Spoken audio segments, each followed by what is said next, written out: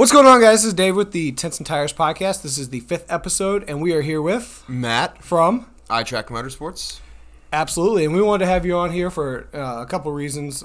We think that it's really cool what the crossover and what you bring to this. You are in the motorsports world, and we see a lot of guys from the motorsports world crossing over into overland and off-road and all that kind of stuff.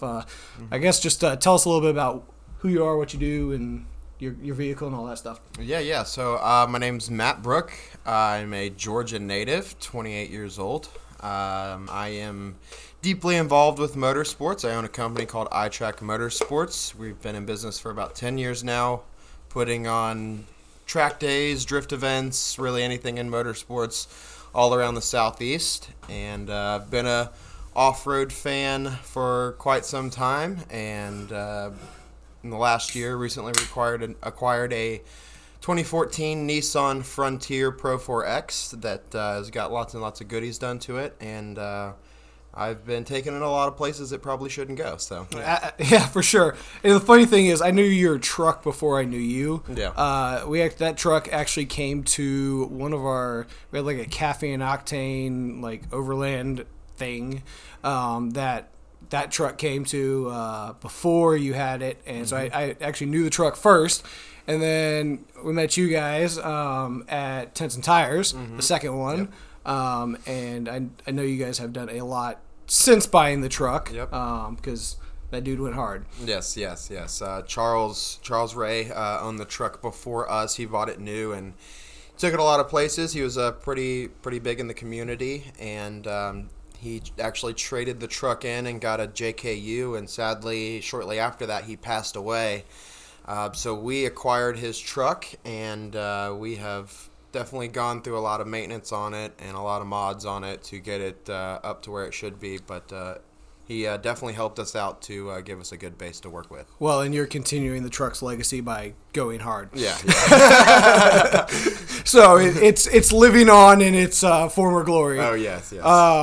Yeah, Nissans, there's not many, especially Pro 4Xs, but like Frontiers and stuff around that are actually, people are doing stuff too. I can think of one that I know of. Yeah. I actually have thought many times about getting a Frontier. There's just, I'd never pulled the trigger on one because I like the pickup truck platform.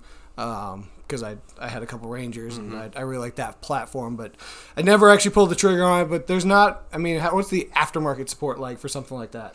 That I think has been the downfall to the Frontier and the Xterra is the aftermarket support. For many years, Toyota's done a great job with their 4Runners and their Tacomas, and there's been a lot of aftermarket support for that. But it wasn't until about 2012 when Nissan really started getting involved in the off-road market. They started adding lockers and doing stuff like that to their vehicles. But I think what's caught them up is the aftermarket support is not quite there, and the interior is kind of lacking compared to some of the new 5th-gen stuff. That is an understatement. Yes, so I think that's kind of turned people away, and so there hasn't been a lot of people that have been out there actively off-roading in them to show their capability. Right. And I think a lot of people want to get into a 4Runner, they want to get into a Tacoma, but the $30,000-$40,000 price tag kind of turns them away, and they overlook the Frontier and the Xterra so often, and it's just as capable.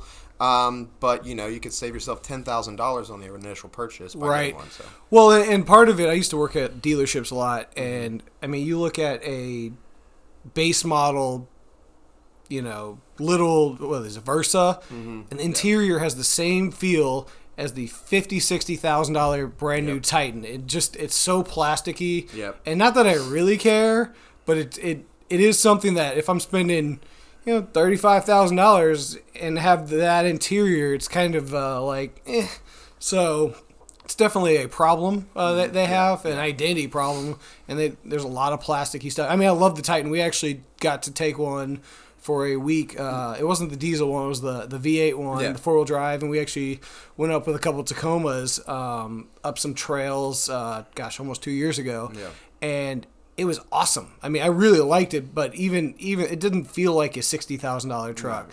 Yeah. My brother had a Sierra that had all the nice things, and he paid $20,000 less than that and could do everything that Titan could do.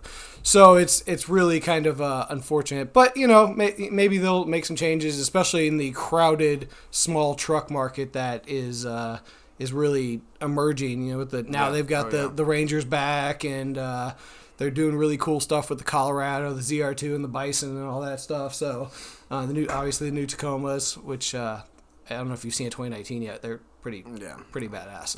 Yeah, we had our last trailer rental had a 2019 TRD Pro Tacoma with snorkel and all that. It was super cool. He actually had traded in. That was his third TRD Pro in a row. He has traded in every year to get a new one. Wow. So you could say he's underwater. Yeah. Yeah. No, I looked around. I looked for 4Runners. I looked at my options. I was pretty open. I did have a 2001 Frontier before that I drove around for many years, and I loved it. And I think maybe that's kind of what sold me on getting the Frontier was I was used to the plasticky interior, and so it was almost an upgrade when I got into it. It wasn't the last year models, so I looked past it. And, it doesn't really bother me, and especially when I get the truck real dirty. Yeah. I get it real muddy. It's very easy to clean up. Right. So, it's definitely... Sweeping panels of plastic. Yeah, it's really nice. What does the Pro 4X actually have? What's the upgrades that the Pro 4X has over, something, not Pro 4X? So really the big thing being the locker. They have a little bit better gears than what comes in the factory, like the SV 4x4. The Pro 4X, but the locker, the M22.6 rear end is definitely the one to have. Lockers are game changers, like I say. But we learned that. But that's really it. There's not too many extra things. You get, like some of the heated seats and stuff, like some of the standard nice options. But there's nothing, too special about it. It's got some stickers on it here and there, but... I think it comes with an extra skid plate here or there, but I have all aftermarket skid plates, so that doesn't really pertain to me. But the locker is the big deal. Locker is always a big deal. Yeah. And when you look up the price of them, a base model 4x4 versus the Pro 4X, what they're going for right now used is there's almost no difference. Really? So it's definitely worth just going ahead and getting a Pro 4X. Well, and then also we compare that to a Tacoma or something like that. I mean, when I was looking for the Trooper, I've mentioned this before, I was looking at Land Cruisers, and there's no way. No. There's no way I'm spending $8,000 on something that has 275,000 miles. I mean, it's insane. Oh, yeah. But, so you really get a lot of bang for your buck. So I'm all about bang for your buck because I like my money. Yeah, that's why I didn't keep it. Well, that's why I didn't get, I wanted to get a GX 470. Right. But that was, it was that issue with them being... a little bit older and having really high mileage, and for the money to get one with the same mileage that my truck has, I would have spent almost double what I spent on my truck. So I think I came out on a good end. So. I still find it funny that the Lexus is the cheaper of the two. Between the Land Cruiser and the GX, the Lexus. You never thought the Lexus would be cheaper than the Toyota, but I always found that really funny. You talk about lockers, and man, especially on the Chattanooga thing, having lockers made all the difference. Oh yeah. Because it was so mucky and gross, and we talked a lot about that on episode 4.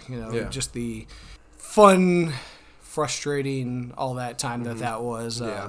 We came through it pretty unscathed, but it was a good time. We all got muddy and dirty, and I think everybody learned a lot. I thought it was cool to see the locker actually work there. You saw a lot of the 4Runner guys, although I know you talked about it in your last episode about the all terrains versus the mud terrains, but just seeing the lockers work out there, you see even the guys that were on mud terrains struggling to get through the mud hole without the lockers. Yep. And I was able to get halfway out there, get stopped, try to go left, realize I was, and then from a dead stop in the mud hole continue on. Right. Where most people had to have a 20 mile an hour, I don't know. It's definitely helpful. In retrospect, I should have just gone through that damn that damn mud pit. Yeah. Going up that little, what seemed to be a little ledge was not a little ledge. I mean, it was quite a nightmare. So in retrospect, if I were to do it again, I would go through that. Yeah. No problem. I think it would be not a real issue. But that was, it's funny. On this last trip, I brought an extra set of clothes. Smart. Because of you. Smart. So I don't know if you noticed, I came in here wearing shorts today. Actually, all of my pants are dirty, like very, very dirty from Windrock last weekend. So I had nothing to wear but these shorts. So. Yeah, because it was slippy and slidey, and I think you took a spill all down your legs. Yeah. I finally there's actually still some. I tried to clean it off here, but there's still mud from that getting splashed. Yeah, actually, you can see the mud all over my hat here. So I now carry an extra set of clothes every time I go. Another thing I did learn there also is I wanted to get into some comms, so I immediately like before I went out again got a whole comm set up, got a CB, and that made all the difference in my last ride. It does. It makes a huge difference, and especially when you're going places you don't know where you are, or with new people. We brought a big group this past weekend up to Windrock. A lot of people were new to the area. Some people were fairly new to wheeling, so we got into a situation where half of our group forked off on a right. Thought that it was a kind of an easy loop around a difficult section, and it wasn't. And just didn't have the trail communication that we needed. Right. And they buried a truck. Somebody got stuck, broke something. So a lot of that could have been avoided if we could have just been able to be in contact with somebody. So it's really important. I tell people, if you're going to go wheeling, you just need a few things. You need decent tires. Yep. You need rock sliders, and you need a CB. So. Yeah, I may add rock sliders to the collection there. Especially after Chattanooga going up that ledge, you were so close to that tree there that it would it'd be nice if I could have just put a rock slider up on that tree there and just kind of gone up. But because we were pushing, there was that fifth gen that we were pushing pretty hard on to make sure he didn't destroy his very expensive truck. No, man. Because that tree was not friendly. No, it wasn't. Yeah, and that I lean on the rock sliders often. And I'll even get to a section on a trail and it's very tight and I just use the rock sliders to my advantage. I will kind of lean over on the truck, put the rock sliders against it, cut the wheel, and then kind of rotate the truck around an obstacle. So they're definitely come in handy. So right. So talk about your company and kind of how that it seems to be. There's a lot more the drift world and the motorsports world and all that stuff. How that really expands, and a lot of those guys are getting into. Like I think the dude with the first gen trooper is that he's a drift guy. Yeah, both of them, him and his wife. So, the motorsports stuff is awesome. Like I said, I've been racing for pretty much my whole life. I started out go-karting and started doing track days, started racing, and I've always, had this passion for going off-road. Like I said, I had a Frontier, and I took that one places it shouldn't have been. Always. And I learned a lot. That's what really gave me some of the knowledge that I have about off-roading. But I've always had this passion. I think that everybody that is into motorsports likes anything that involves, wheels. Anything that you're pushing a vehicle outside of its limits is always exciting. So I think that's why there's this transition, and it's very different. We like to we're a party group. I think the drifting community. So we like the camping aspect. That's why a lot of our events this year include camping. So we like to hang out, drink the beers afterwards, and I think that the overland stuff, the off-roading stuff kind of offers some of that. You get to kind of go push yourself and your vehicle to its limits, depending on where you're going, but push yourself out of your comfort zone, explore new things, and then at the end you got the camaraderie of everybody that comes along on the ride and enjoying, the camping and aspect of it. So I think that's why you see a lot of people transitioning over. Plus, it also fills the void between the events. So yeah, there's obviously you can't other than like Petit Le Mans, whatever. You're not racing at night, so you got to do something in that time, and also dudes like gear and stuff. So if you have more stuff, then Yeah. That's always cool. Yeah. So, the rooftop tents and the roof racks and half of car stuff in general, because I come from a car background, and I was big into I was in a little different world. We were in the big wheel world, so we did a lot of big wheel stuff. We did a lot of stuff that just was because it looked cool. Yeah. It's funny that I'm so far removed from that now. I don't care. But when I put my CB in last week, I flush them out it, make it look nice. Yeah. Because that's kind of where I came from. But dudes just want stuff, especially car guys. Oh yeah, and I think you see that in the drift community, especially with some of the events we put on. We put a lot on style-based events. Our Excite GP series is definitely includes some rules that require to have a good-looking, presentable car, and I think that's half of it. You can build a very basic car that goes out there and has fun, but you want to be the guy that shows up with a cool trailer and with a cool car with the cool wheels, the rare stuff that other people don't have, and then you want to go out there and show it off and push it. And I think that's you see the same thing in the overland community. Yeah. You see a lot of guys that are out there spending big money on stuff that they don't necessarily need. They might not use it, but they got it and they show it off, and that's part of it. Well, and you can strip down a XJ and have nothing on it and just go do amazing things, but who cares? I was actually talking to a guy I know over at 4 Wheel Parts, and he's got a lifted XJ, and it has all this stuff, but he has no doors and all this stuff. And he's like, I don't even I'm gonna convert it back to more usable. Yeah. Because we don't do the camping trips and all that stuff anymore. We just go put it on a trailer and wheel somewhere. So it's you got to find the balance between having something that's really cool and something that's actually functional, which is why I think overlandy stuff is kind of cool. Yeah, and I think my vision of what I think a drift car in at the level of driving that we have here in Georgia for what we're doing.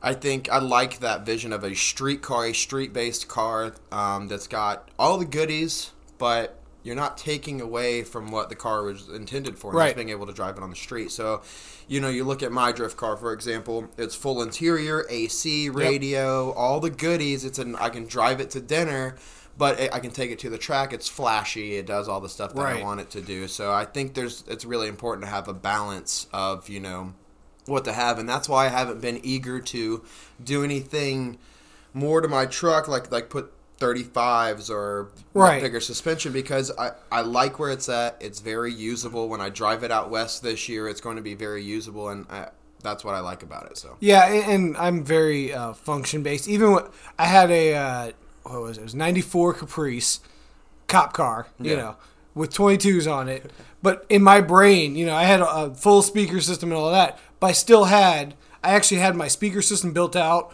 where I could put a spare tire on back.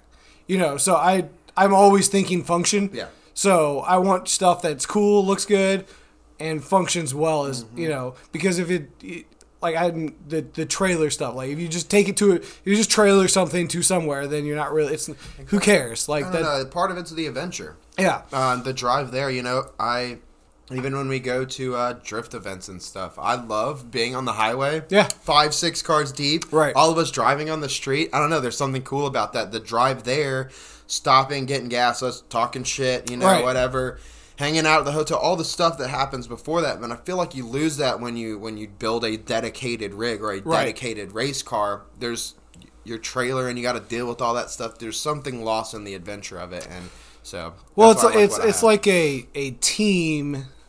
Versus, I'm doing air quotes, a team versus just some dudes doing it. Yeah, yeah. And it really takes away from just going out and doing it. That's we talked about on this last episode about Jeeps. Yeah.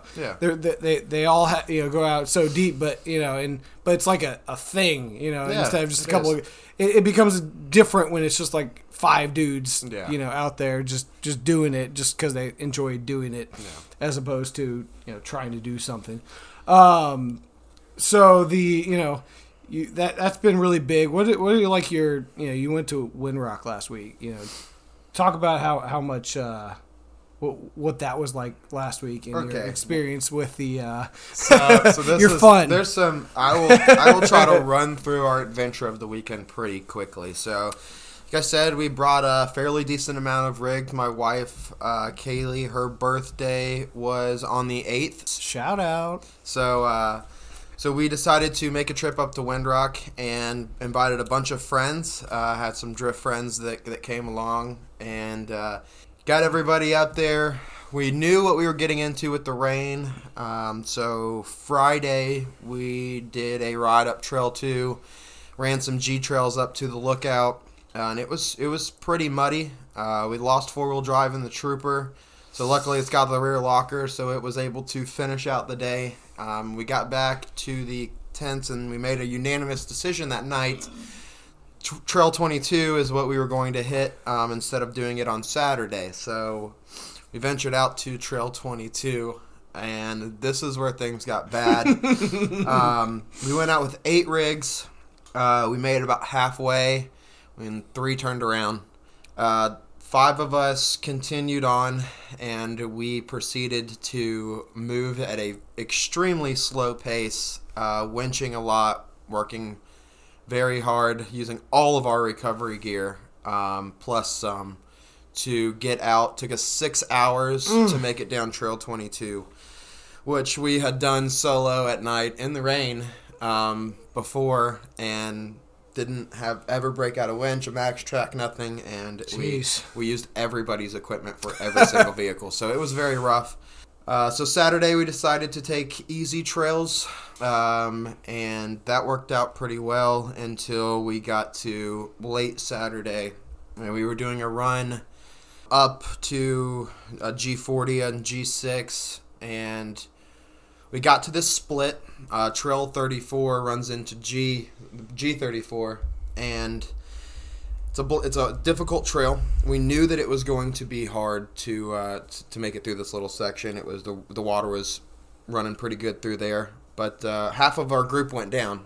This other group, half of our group, decided to turn right and head up this fairly easy looking trail to the right, but it was unmarked. And that was where they made a huge mistake. So they got stuck. We made it down to the bottom. We found a flat area, and we were waiting for them. They radioed us. We finally got communication with them that one of them was stuck. So I made the decision to send the beginners group off on their own with no map to take the easy trail, just two lefts. Important detail there. Yeah. You got 2 lefts to get out of there, and we were going to go help everybody else. So we went up there, spent about 4 hours in the woods helping them get out, broke a U-joint on one of the trucks. Love it. Did some damage to some bumpers and tail lights and stuff like that, but got everybody out. And I came back down the hill, and one of the trucks that I sent off was sitting there with Kaylee in the Frontier. And they proceeded to tell me that the 2018 Tacoma went on a river crossing, and the water was running pretty quickly, and he got washed into the river. Oh, God. And the truck washed up onto a rock, started filling the truck up with water. They tried to roll the windows up. They got to about an inch away from the windows being closed, and the water was still pouring in the truck. So you can get an idea of how high the water was. Oh, God. No snorkel. 2,000 miles on this truck.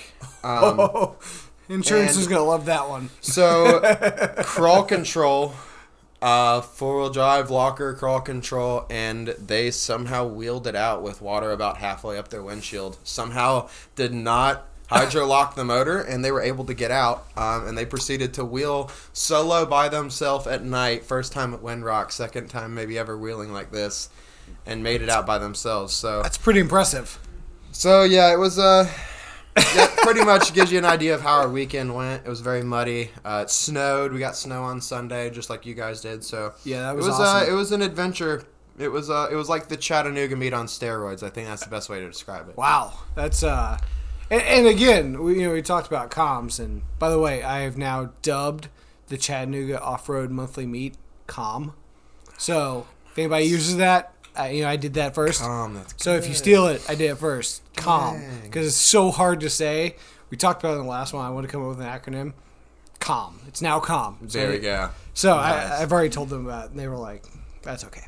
No, we're just gonna have the whole Chattanooga off-road. Chattanooga off-road is what they call it. I call it comp. I now call it comp. So it's interesting. You know, comms are so important. And we went up to Hawk Mountain this weekend, and it's amazing what you kind of feel more like you're on a. You're not just driving by yourself in the woods. Yeah. You're with a group, and it was funny. I talked about it on the Tuesday episode, which we're gonna start doing. It's like the original group chat. Yeah. It's like a text message where we were talking all this shit. We had an interesting event, which I didn't talk about on where we had some sketchy individuals, which we had to check out on the trails, which is a whole nother issue that. We ended up. It was a whole thing. We now call ourselves the Mud Sleuths because it was. I'll tell you about it later. It was quite an interesting little adventure. But driving in the snow is like totally different. Oh yeah. We don't get a ton of snow here in Georgia, and you really have to go up north to find it. Yeah. But it was. I've done it in my 2-wheel drive Ranger here around the city, but going up Hawk Mountain is something totally different. Oh yeah. And it sounds like you guys had a good number of people that were going on a trail. We found out later that there was like 40 Jeeps that went up Hawk Mountain the day after we did it, which is insane because there was 5 of us, and it was. Oh, yeah. That was a perfect number because, that people try to get way too, they get a little excited about driving in groups, and that seems to be a problem. It is, and it's hard to manage. I think, the chat meet guys do a great job, especially with the turnout that they had. It's something I deal with events, and we have to pair people in groups and logistically work out how that's going to work. So it's hard, and I think anything over 10, you're really pushing it, and it's work. At that point, you're working, especially if there's a few that aren't quite as capable, right? Or you're going down trails that you're really pushing because. It's hard to keep track of everybody. It's hard to help everybody, and you waste a lot of time just sitting there. And the trail communication stuff is really important. Well, I think we could have avoided. And even when we were in Chattanooga, I was right behind you, and the dude in the Forerunner, Michael, in front of us on the freaking log. Yeah. Everyone in our group had gone past. They're already gone. Yeah, no, yeah. And we were like, screw this. We're gonna go off to the side and kind of go through the little muck there. Yeah. And he had no way, because I found out later, because he helped me tune my antenna, that he didn't have his CB installed. I didn't have a CB. You had a CB, but, so it was, if he, we stopped and made sure he got out, but that would have helped a lot if we did, if we'd have known that he was stuck on that log, we could, come back and help him. So trail comms are definitely key. And I think this is the hard part for, I think, kind of events like that, is that you lead a group down a trail and then something happens. Right. And you need to tell the next group what's going on. But you're on 2 different channels. Right. So now you're putting it so I think that there needs to be some type of single channel that all the leaders maybe use. I don't know. But I think the way that they're going to do their Windrock event, the Big Nasty, and they're not going to do any groups, and it's just going to be so everyone can make their own groups. I like that idea, and I'm really excited to see how that turns out. Well, because they came up on us really fast. We were in that first group, and then we're trying to, we did the little turnaround, and we started going back the other way, and then they're already coming up this way, and then you get someone who's stuck, then the only way through is... the shit way. And so it was really interesting. That would have helped so much if we all were on the same page to go through that. But that was definitely an interesting day. I think everybody learned a lot, but I had a lot of fun. I had fun watching everybody take their nice, shiny, clean 5th gen Forerunners and not have an option but to blast through the insane amount of mud. Right. Because for me, it took me 3 days of pressure washing to get that off. So, yeah, I mean, I can imagine how much fun they were having. There's still Chattanooga mud or East Pittsburgh or North Pittsburgh. Franklin State Park. Whatever. Forest. There's still Tennessee mud in my skid plates, and it will never here. leave. It is forever ingrained in my truck. I don't even know what is Georgia mud and what is Tennessee mud anymore because it's all there. Yeah, it's all the same. Well, and you know what's funny is I thought it was really hilarious. That dude was sitting there in his truck and people were slamming mud. He was sitting there, people were just slamming mud against his brand new truck, and that's kind of why I'm like I like the overland stuff. But, like, I'm not going to go spend $50,000 on a truck or $30,000 on a truck to have someone sling mud all over this. Yeah, my truck's about as expensive as I'm going to buy, and still pushing it like I do. So yeah, I mean, and I always find it interesting that the Toyotas are so popular. They're so expensive. Man. And people go out there and just get... I mean, that dude literally had every person's vehicle throw mud on it because he tried to go down that little way and got stuck. But we talked about this on the with Sawtooth Bound with Steven, and he talked about just don't be that guy. Yeah. Trying to not be that guy is really key, and everyone's gonna get stuck. Yeah. I mean, it's just gonna happen. Yeah, I think we ran into that situation this weekend. We had someone that got themselves into a little pickle trying to get turned around, which is really what did us in on Saturday. And in the conditions and where they were in the tight quarters, I think that, it would have been best for him to listen to what people were telling him. Right. And thinking that his truck was capable of doing more than it is, put him into a bad situation, which made it bad for everybody. Right. And put us out there in the rain and at night, and... so we were trying to get back in the daytime, so we weren't wheeling in the night like we did on Friday. So, yeah, I think that's really important when you're picking your groups too, because you can have all these people with all these nice rigs, but the way they drive is very important to what happens. For sure. Because you have a guy with the best rig, and he will not want to drive over certain obstacles or not hit anything with any speed and hold up the group, and he has the most capable vehicle. So I think that's and like this weekend we were on Hawk Mountain, and it was snowy and icy, and there we talked about the little rock formation at the top, and I know the limitations of my vehicle. I think I haven't really found them. You haven't come wheeling with us yet. I'll probably find them, but there was a rock formation, or you could go left, so I went left. Because, I wanted to continue driving and, doing all that stuff. So I didn't push it where I'm snapping something or dropping down something. Yeah. And fortunately, we had a fairly responsible group of people. Yeah. There was some mud puddle action that didn't affect us then, but he's dealing with it now. I mainly the pressure washing later was the problem, not as much the mud puddle. Yeah. He's replacing the whole fuse box, so that's no fun. But it's you got to know when to say when. Yeah, you do. And I think that's what gets a lot of people in trouble and kind of screws up. We were all over 30, which kind of helps, I think. There's not a bunch of 22-year-olds running, which is not bashing any 22-year-olds. Don't get triggered. But, I think that comes with a lot. I did a lot of stupid shit when I was 22 doing burnouts and, all of that stuff that you do when you're 22. Yeah. But, we just want to go out, 4 surface roads and then do some cool stuff. Yeah. Instead of doing, just going... or sending it, as they call it.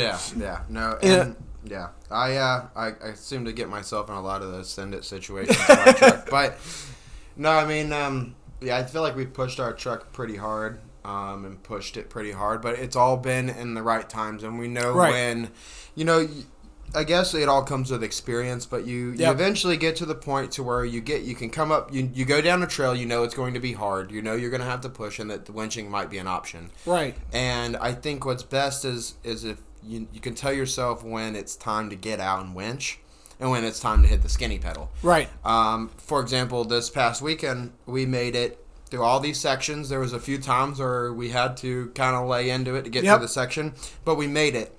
And then there was times that I knew, no matter how hard I hit that skinny pedal, all I'm going to do is start breaking stuff. Right. And so it's best to just drive as far as I can, mildly as far as I can up the trail till I get stuck, and then just winch from there. Because it's not worth it, and all you're going to end up doing is making it miserable for everybody else when you're out there broken in the woods. So. Well, and we mentioned this in episode 4. Everyone's going to get stuck. Yep.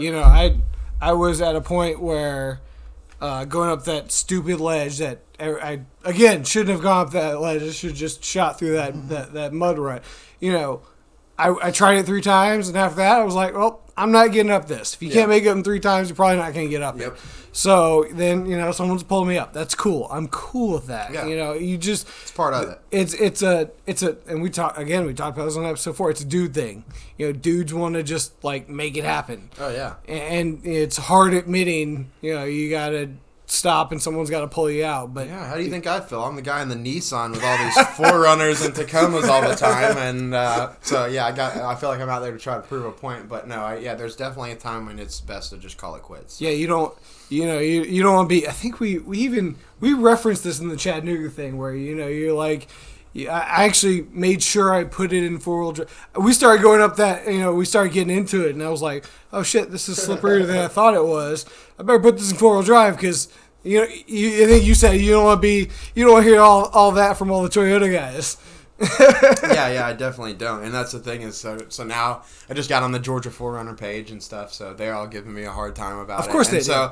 I'm on the page. I've been on there for like 2 weeks, and then I organized an event to go to Windrock, and the first truck that's listed is a Frontier, so it's pretty funny. But I like that. I like that group of people. They're really cool to hang out with. And most of the people in the community are pretty cool. Yeah. Obviously, you're gonna find your people who are too cool for school, but always, that's with anything. It is. Yeah. There's always somebody who's way cooler than you and cares, and I don't really. So, well, I actually liked like the ride we had this weekend. You guys probably experienced the same thing. There's a lot of diversity. Yeah, I think there's nothing cool about having 10 of the same vehicles go out there and do it.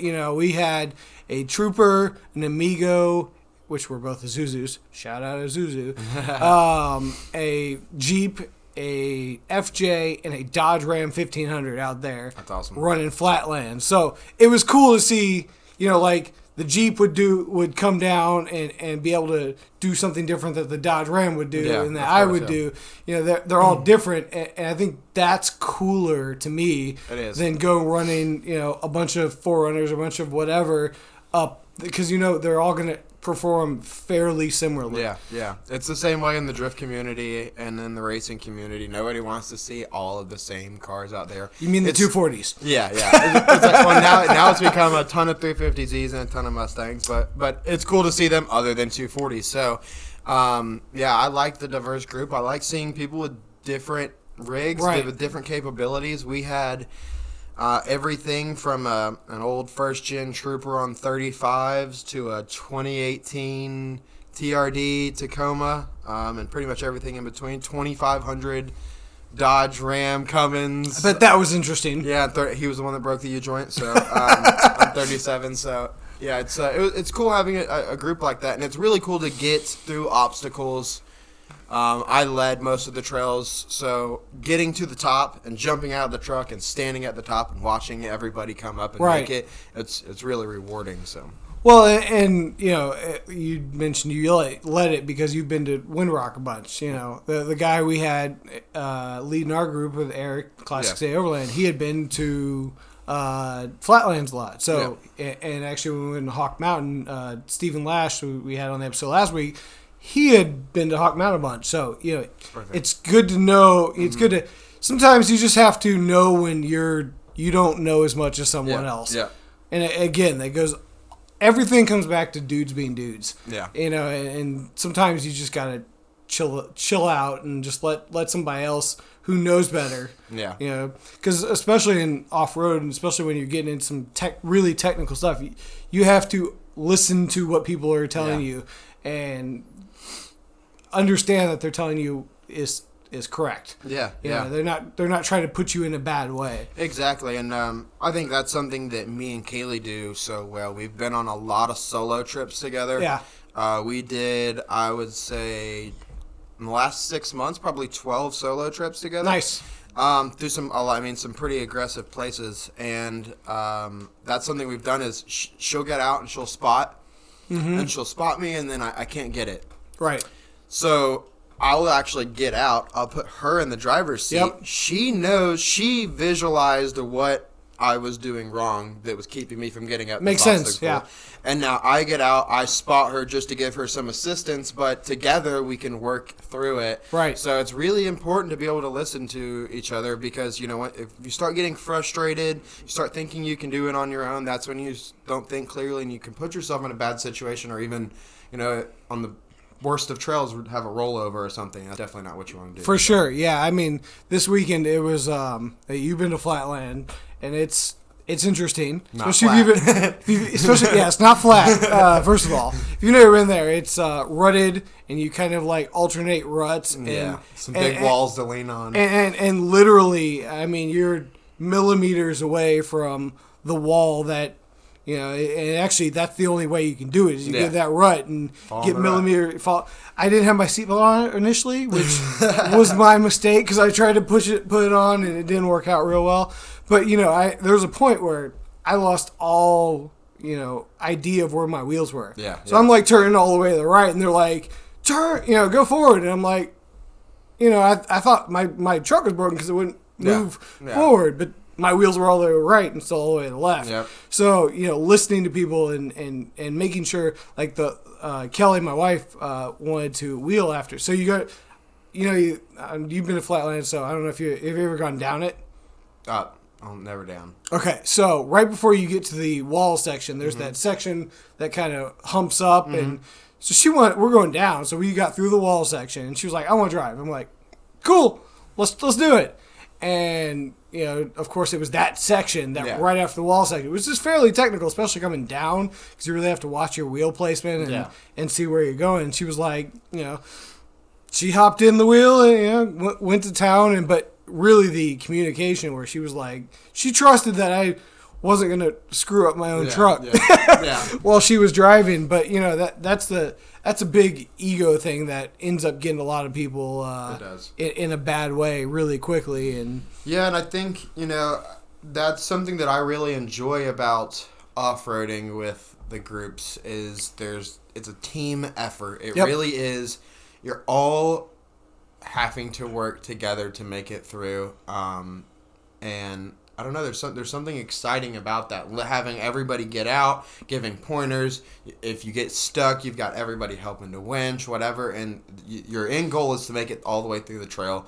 You don't leave anybody behind. And there's something really fun about that. And there's, like I said, something very rewarding about getting to the top and everybody's made it there. And that's really, I think, one of the reasons that I like doing wheeling as aggressively as I do because there is just such a reward when you finally get done. Right, and really we didn't when we did our group ride this weekend, we didn't do a blast out because you want to really pick and choose who you're gonna ride with. Make sure, and if you're going out for a stock friendly ride, that's cool. Make sure that everyone's on the same page, but you want to make sure that people are being responsible. And we've talked about this all through this podcast and keeping trails open and stuff like that by being responsible and doing things that aren't going to get our trails closed and prevent us from doing for the stuff we want to do. We've talked at nauseum about Trey Mountain. Chimney. That's the big one. I think that's really is right now the big thing. Everybody is pointing to that, and that's created a lot of discussion in the community. And coming from my background, someone that pays a lot of money a year to rent out a facility to be able to go drive at.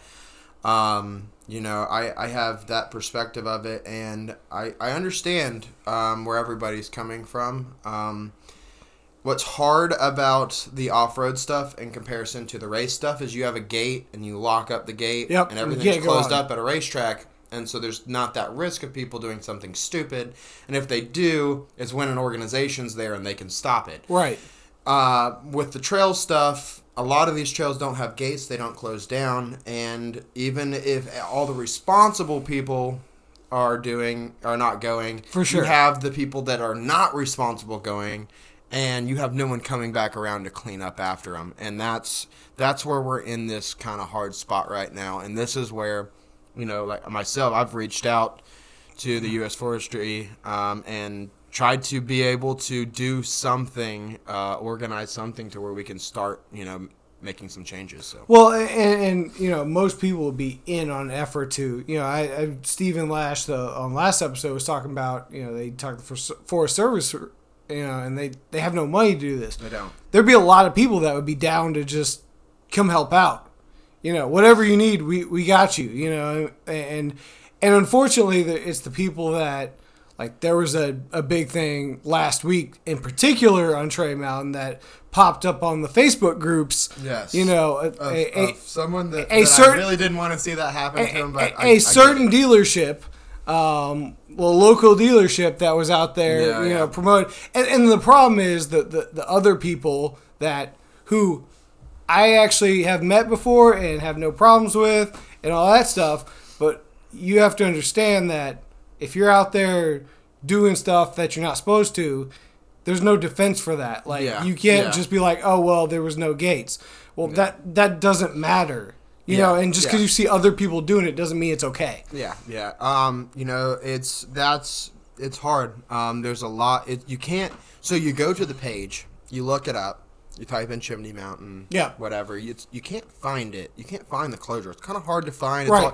You got to really search to find it, and you got to know I can't remember what the Service Street Road number is, but you kind of got to look it up by that. And there's no markers out there. There's no nothing. So if you are new to off-roading, right, and someone says, oh, yeah, you should go on a ride up this. You look it up. You find the coordinates. You usually don't find anything about it being closed until you post the picture of it, and then everybody, flames you for it. And I think even if we're gonna close the roads, it doesn't really cost too much just to put up a gate. Yeah. Just do that, and it saves everybody the trouble of these situations. And I will say I've been one of those people that have gone to Chimney when it's closed. I went maybe July, maybe it was June, and when we got there was a JKU that was rolled off the mountain. And he was upside down. That's down not the good. Mountain. And that's one of those things where it's like, when are we going to start putting up gates? If you guys want, if you want it to be closed, and you feel that this stuff is going to happen, you know that irresponsible people are going to go here, put up the gate, and then it solves all the problems. So. Which, and that's a fair argument for sure. Especially from the people that run up there and do that, and they don't know. And I don't have a problem with the people that don't know, but it's the attitude of once they find out, they don't care. They don't care. I have a problem with that. That doesn't sit well with me because we talked about it on episode 4. Bell Mountain is paved, and Trey Mountain will soon follow. If they get the, they talk about they can't get the funding. If they get the funding, why would they not just pave it instead of exactly? That's sad, but. I think there needs to be some type of program that's working. I think the T4R experience, I really like their concept of having a bunch of sponsors involved. They do trail rides where they clean up. The thing is you have so many people that are here in Georgia that would love to get out to the trails as a group and go out there and go onto these trail rides, drive a mile up one of these trails, and repair these trails as a group. Absolutely. That would be fun. That would be a fun event to be able to do. You have so many people in so many industries that own gravel companies, that are engineers and all this stuff that can come out there and assist in making this happen with little to no cost. And for us to be able to open back up all these trails and avoid all of this. And I think that's a fair point. People can. I think the biggest problem right now is, especially in Georgia, because overland and off road, and it's kind of a tucked away thing. Yeah. It's not, especially overland. I mean, no one. It's not a thing here. No, it's not. Well, because we do a different kind of overland. We don't do go out in the desert for 5 days. No, we don't. We go trail to trail. And then find a cool place to camp. Because we got bad, nasty mud. Because we got 4 service roads and mountains and stuff that they don't have out there. I mean, obviously they have mountains, but everything here is trails and 4 service roads and all that. So there's not a huge emphasis on that kind of stuff. So really, it needs to be the community that comes together and says, this is not okay. And then also the people that are going on those trails, whether they know it or not, they're not doing something that they're not supposed to do. And when like the Toyota dealership that posted that video, which we won't mention, they immediately took it down because they knew they were wrong. And there was other people that were on that ride that knew better. That knew better. Or I mean, if you're in the overland community at all, Tray Mountain's closed. Yeah. Right. Oh, yeah. That's not up for a debate. It's closed. There's no, so that thing's closed. At least half of it or whatever it is. So that, you really need to, I think as a community, we need to step up and prevent that from happening and maybe organize or whatever we need to do to keep that from happening and keep the, the roads open. And we talked about this again on the last episode. Like the was it Georgia Adventure Trail or whatever it is. People apparently are keeping that pretty tight-lipped.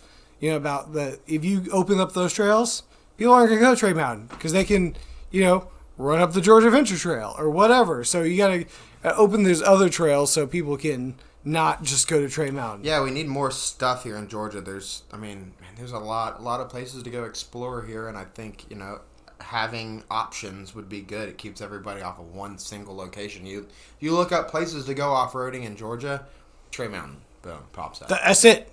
Everybody knows it. But then you also run into the issues with, if you look up OHV parks in Georgia, the first one to pop up is Beasley. Right. And then you go to Beasley and you're like, overland rig, and you realize like you're in the wrong place very quickly, and there's no maintenance on that. There just needs to be more an emphasis on keeping that stuff up, or we need to step up with it as a community, kind of like we, in the drifting community. We went through a period where there wasn't many drift events here in Georgia. Right. We lost our venue there in Atlanta. The city of Atlanta banned drifting, so everybody went to street drifting. Yep. And so I was doing track days at the time, and I saw that there was this gap where we had tons of drift events in Georgia, and now nothing's going on, and people are getting arrested. People that are my friends that were doing it in a safe manner before have now turned to the street because they have absolutely no options. Right. And it wasn't just me that made a change and got a lot of people going back to the track. It was the whole community of telling people, don't go do that, you're making us look bad, whatever. And I think as long as we keep going in the direction that we are, I think that it just sets a good image for us, and people will follow along with that. Well, and it's obviously just like anything, the loud minority versus the vast majority. I've heard people doing stuff the correct way. Yeah, and it's always the people who, there's very few. They'll stick out like a sore thumb. Absolutely, especially in Georgia where there's not much go. You gotta not many trails and stuff like that. We really need to do I'm a part of this as well, so we're hoping to use this as a way to maybe improve that. Yeah. In whatever little way that we can. Yeah. Because the more places that are open, because next thing, if they pave freaking Tray Mountain, next thing's they're gonna do Flatland. Yeah. It's all coming. Yeah. Why wouldn't they? Yeah. Because everyone's gonna then go there and actually, my truck is about as minimal as it gets to go down Flatland and really not destroy everything. Yeah. I think we've talked about this many times. Ego and all that stuff. You think you can do it, and you can't do it. Yeah. You got to know when you can't do it. Yeah. And that's a problem in Georgia, man. We just don't have many options. But I don't think that it has become. it wasn't noticed as a problem until recently. The Yep. community has blown up. I think social media has played a huge part in the community growing as quickly as it has.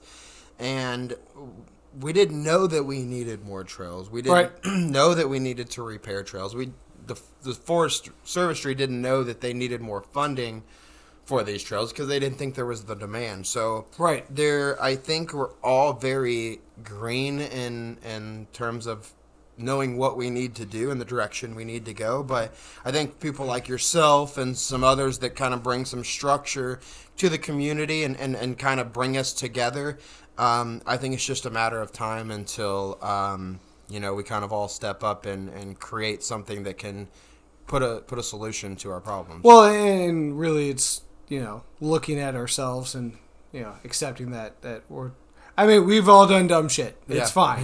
I'm okay with that. I've done a lot of dumb shit in my 20s. It's fine, but it's knowing that and where you go forward from that is part of it. Yep. So we always finish the show with 2 questions. Okay. What is your favorite place to go? Hands down, Windrock Park. It is amazing. I love that place. Because they have like a camping facility, right? They have a camping facility. They have cabins. They have pressure washers. All the trails are marked. It's just a really, really good time. It's like an off-road resort. So nice. Yeah, it's nice being able to have a home base sometimes to come back to. What is your dream vehicle off-road within reason? We've talked about this before. Like something that you would actually go out and as like more of an overland than just like obviously a crazy rock crawler would be awesome, but yeah. See, I'm not into the crazy rock crawler stuff. I'm still like this very basic overland guy. Yep. So I think for me, I want an SUV. Yep. I wanted an SUV to kind of begin with, so I would probably. I don't want to say I'd buy a 4Runner, but I really want an Xterra. I would love to have a Pro 4X Xterra, That'd be cool. Really I want the new Xterra to come out with the diesel that came in the Frontiers in Australia. A diesel Xterra Pro 4X 2019, 2020, whenever that comes out, that will be my next buy. America hates diesels, so just accept that. Unless somebody has a really good deal on their ZR2 diesel Colorado. That's a good point. I might snag your vehicle if it's for sale. You know what's funny? This is my first SUV other than the XJ that I've ever had. And I will never buy anything else. I mean, it's because you have so much. I really like the truck bed. You can just throw shit in the back and it's fine. But having an SUV where you can put stuff in the back and it really doesn't matter, it's just the cargo area that makes all the difference. And then you also have that extra weight in the back. The dog, that's my thing. We have the dog, so we have a room in the interior, so we have all of our bags and everything piled in the truck, all of our sleeping blankets and all this stuff, and the dog smashed this big lab smashed in this tiny spot. So if we had a trunk to be able to put all of our luggage in, the dog would be fine. We wouldn't be so smashed in there. But when we go to places like the chat meet or when we went to Windrock and it's that muddy, it sure is nice to be able to throw all your crap in the back of the truck. There's give and takes. And then you also, fortunately, you've got that tent on back, which when I had a pickup, I had my tail on back, so it helped with the weight in the rear. Because that's the biggest problem with pickups, is they're so light in the rear and they're sliding all over the place. I love having an SUV. And actually, I take that back. The van is the best thing I've ever bought. The van is awesome because you can fit a 2x4 or a 4x8 sheet of plywood in there and no problem. And then, it's awesome. I recommend everybody get a van. But so where can we find you on the grams and the books and so the tubes and of course iTrack Motorsports. You can find us on Facebook, iTrack Motorsports. Our website iTrackMS.com. Also iTrack Motorsports on Twitter, and my personal is Matt_Brueck, BRUECK. You can come find me, see all the pictures of the truck, and maybe join along on one of these trips and break something yourself. So, absolutely. And if you listen to the last episode, we have officially changed the Twitter. So the Twitter has changed. go listen to the last episode to figure out why we changed to Twitter, because it was not good. It was really bad. So go check that last episode out. That's episode 4. You can find us on Expedition Georgia on Instagram, Tents and Tires on Instagram, Expedition Georgia USA on YouTube. I'll have to check that, but just type in Expedition Georgia on YouTube, Expedition Georgia on Facebook, Tents and Tires on Facebook. We have a lot. We have an Expedition Georgia Facebook group, and search Expedition Georgia on Twitter, because I forgot what I changed it to. And we will, thanks for listening, and we will catch you next week when we will talk to, I don't know yet. So, thanks for listening, and thanks for coming out, guys. And yeah, man, I appreciate you having me on. Also, I forgot to give this out here. February 15th is our next drift event. It's a Friday night. So, guys, come out, Linear Raceplex. It's pretty cool. You can park your truck, trackside parking, set up a grill. So it's a pretty Can you time. drift your 4Runner? We'll have to talk about it. Sounds good. All right, guys. Thanks. Appreciate it.